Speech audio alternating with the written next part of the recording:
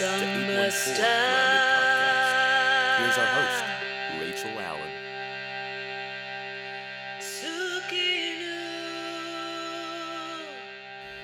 Hello, everyone. Welcome to 814 Grounded Podcast, and coming to you from the Laurel Highlands of southwestern Pennsylvania. And it's still cold here in April, and we had a bit of a hiatus. I was traveling a bit. I was in Guinea, West Africa, and also in Puerto Rico. And the experiences there, we'll probably share some more in another podcast. I did some recording thanks to Owen giving me a handheld device, was able to interview a friend in Guinea and capture some of the music over there. And we will be excited to hopefully be able to share that with you guys in an upcoming episode. But for me right now, the process of landing after being in two places that are pretty far from where we are now here in how we show up in our culture here in our society. And so I want to explore that a little bit and introduce this perhaps process that may be helpful to you of just remembering who you are. In my own experience living here in the United States and how I was socialized and brought up is sort of defining yourself by your roles, your identity, particularly in what you do in your occupation. So, for example, when you meet someone here, that's usually a common question after you have the name, introduction, and so on, maybe where you're from, but what do you do? People ask that often here. And it's a means of, getting to know someone. But what we do isn't who we are. And coming from a place where people are organized around relationship rather than, status or accomplishment or consumption, really looking at that and wondering if there's other ways we can think about that. And so, wanting to share my own experience of remembering who I am and sort of being able to step outside what culture defines us, how culture defines us by our social relationships and by what we do. And, coming into the space of remembering who we are is, spiritual beings in a human existence, and maybe unpacking some of those roles, which are important, but they're not the whole picture of who we are. So, and I know for myself, it's easy to forget who I am. And when I lack awareness and presence, it's my default mode. And when I don't know who I am, one of the things that shows up for me is I feel like I'm trying to navigate on shifting sand. And if you've ever tried to walk on shifting sand, it's an interesting experience in the body. But, I can become so consumed with that practice of trying to hold my shit together and, navigate on this shifting sand. And I recognize that that's what a lot of people in our society are basically doing, and it's become very normalized.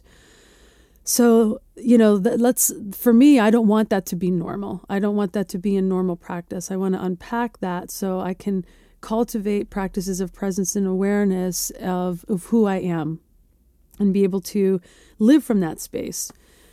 And, looking, in the world right now, there's, this idea of who we are, and sometimes that's related to place and space. And right now, the number of displaced peoples in the world is close to 70 million. So that's more than any other time in recorded history, and it's way more than the entire population of the whole United Kingdom. So 70 million displaced people. And here in the United States, it's not a newsflash for me to share with you that we lack wise, compassionate leadership. We have a leader that has mainstreamed racism, misogyny, and, power and greed seem to be the driving force in the way that the United States is being led. So for me personally here, that my challenge is showing up here without becoming what is present. How do I show up in the face of some of this without becoming it? How do I show up in the face of arrogance without being arrogant myself? How do I show up without getting swallowed whole with my own self-righteousness and pride? So this is a challenge for me. But also, we see a lot of spiritual bypass with all this suffering in spiritual communities such as religious communities and yoga communities. And, people will say, well, all I need to do is worry about being a good person myself, and the world will take care of itself. And while, there's some truth to that, there's always a little bit of truth to platitudes. It's not helpful in the face of injustice. So what can we look to in the world, spiritual traditions, to remember who we are and who we all are, not just remembering ourselves as individuals, but remembering who we all are. So, looking to the world's spiritual traditions, there's some wisdom here that we can draw from. And, Jesus, we are on the other side of Easter and, the whole experience for people in Christian communities of going through the season of Lent, going through the experience of learning every year about Jesus's ministry and, this being, whether you believe he was the Son of God or not, that just knew how to love people, that showed up in really hard places and loved people that were not valued by society.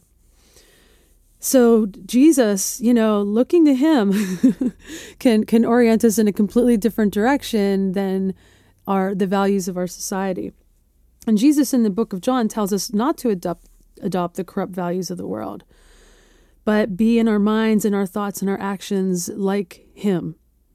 Jesus rejected violence as a response, and Jesus told us to welcome the stranger, visit those who are imprisoned, feed the hungry, and, welcome people as a little child and love the least among us. The book of Micah in the Jewish tradition tells us that God requires us to seek justice, to love kindness, and walk humbly. The contemporary Zen Buddhist teacher Thich Nhat Hanh tells us that mindfulness must be engaged. We hear a lot about mindfulness, and it's a wonderful practice, but it can also be very self-absorbed. So what Thich Nhat Hanh tells us, when we see clearly what is present in the form of injustice, we must act. Otherwise, what is the point of seeing? And I highly encourage of those who are interested in looking at the relationship between mindfulness and justice to visit the 14 Precepts of Engaged Buddhism, which is a great framework for sacred activism. And in the tradition of Islam, the Quran is full of verses that guide fasting to sensitize oneself to the hunger of another, to be generous and benevolent towards parents, any kindred, orphans, those you know, those you don't know. And I have witnessed this firsthand in my travels to Guinea, West Africa, where Islam is peacefully lived in community. In the ancient Vedas of Hinduism, the path of action, otherwise known as karma, is as important as the path of knowledge. So to dedicate one's action to the Lord is of the highest order. And in contemporary times, Gandhi is a prime example of spirituality and service in action. So what this says to me as someone who's looking to find wisdom that lies outside the values of society, of capitalism, is this idea that God is in every heart. And this is the foundation that is solid and unmovable. Love is gravity, that force unseen which holds us all together. So we can look to the wisdom traditions, we can look to nature. When I guide my students in Tall Mountain, which is basically this really grounded, connected, open, standing position with the arms up over the head, we reflect on resilience here in Tall Mountain, that mixture of grace and grit that guides an authentic life. I am aware of the witness of the rolling hills of the Appalachian Mountains all around us here in the valley.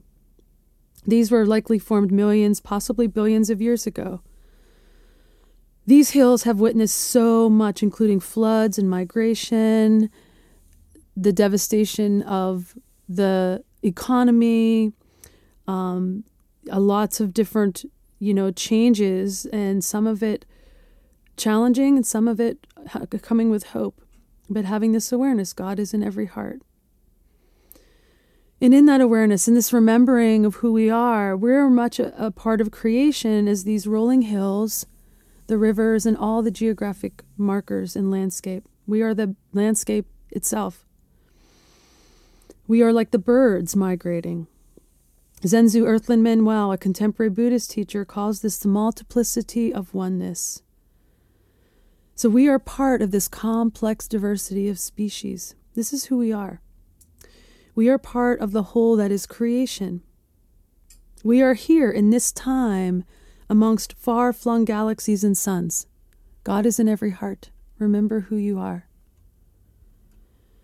You contain the element of earth, represented in the dense matter of your body. The quality of earth is grounding.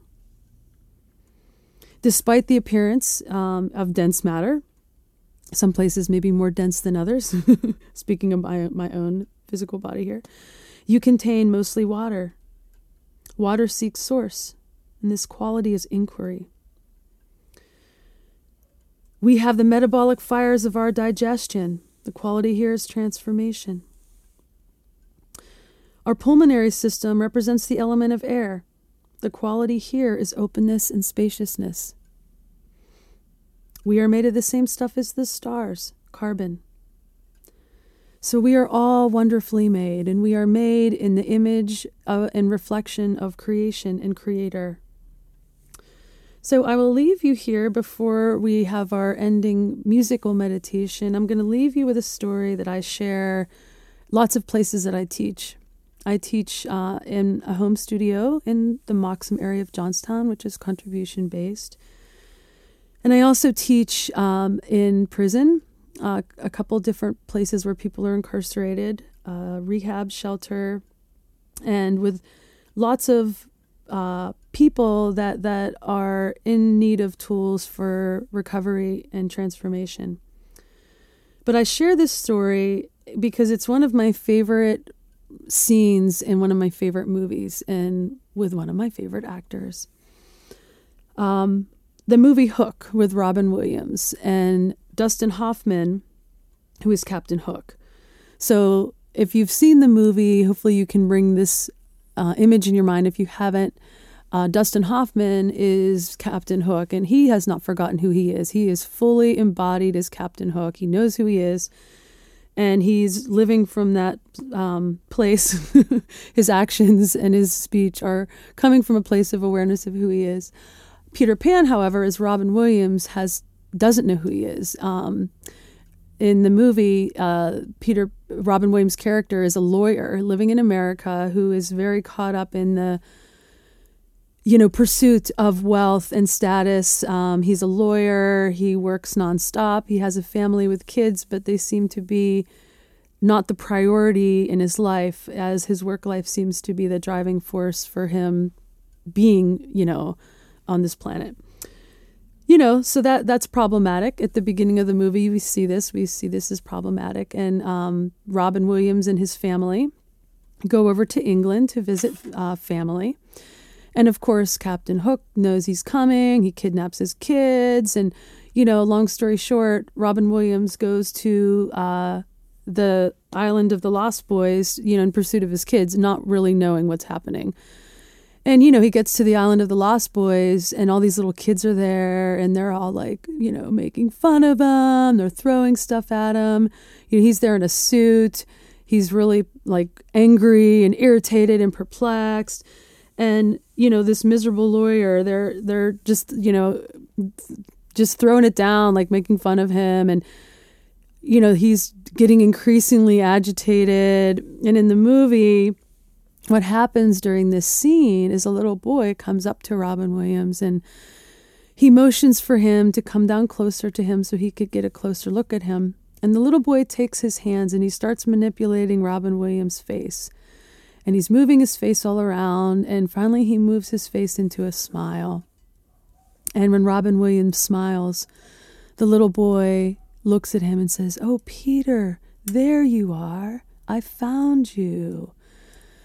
So in this moment in the movie, Peter Pan remembers who he is. And of course, cue the strings and the heart-opening music, and he can fly.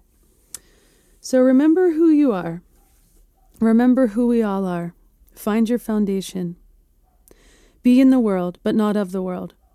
Work for justice with compassion and desire for solidarity and the shared liberation of all beings.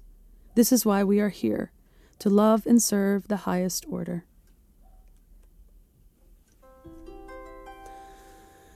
So I'm going to share a song with you that I wrote. This is the life I am given, probably about 6 years ago. And I highly encourage any of the music that we have on the podcast here is music that I have written. It's music that I invite you to use in your own communities in ways that feel relevant to you. This particular piece has been used by several communities. One is a Unitarian community in Washington, D.C., and another one is a First Methodist Church in Pittsburgh. And both of those communities have taken this and made their own arrangements and used it in workshops and things. So I'm really excited about that, that this piece has traveled and been sung by literally hundreds of other people. So I encourage you, if this piece resonates with you and you want to take it in your community and use it, then please feel free to do so.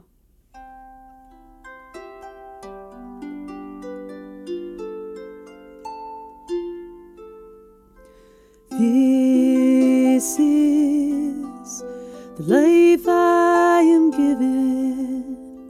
I choose love. I walk in love. I dwell in love. I am love.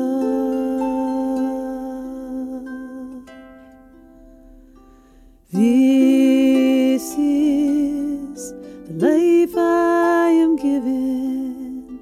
I choose peace. I walk in peace. I dwell in peace. I am peace.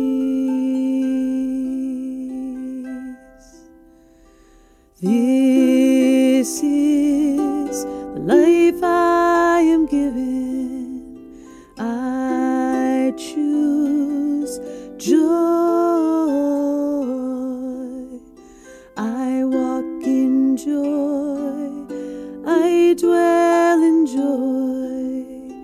I am joy. I am peace.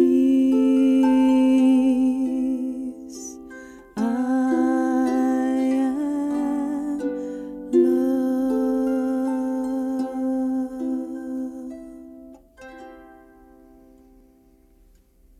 So may all beings be well in their minds and in their bodies. May all beings be free and safe from harm. May all beings have peace.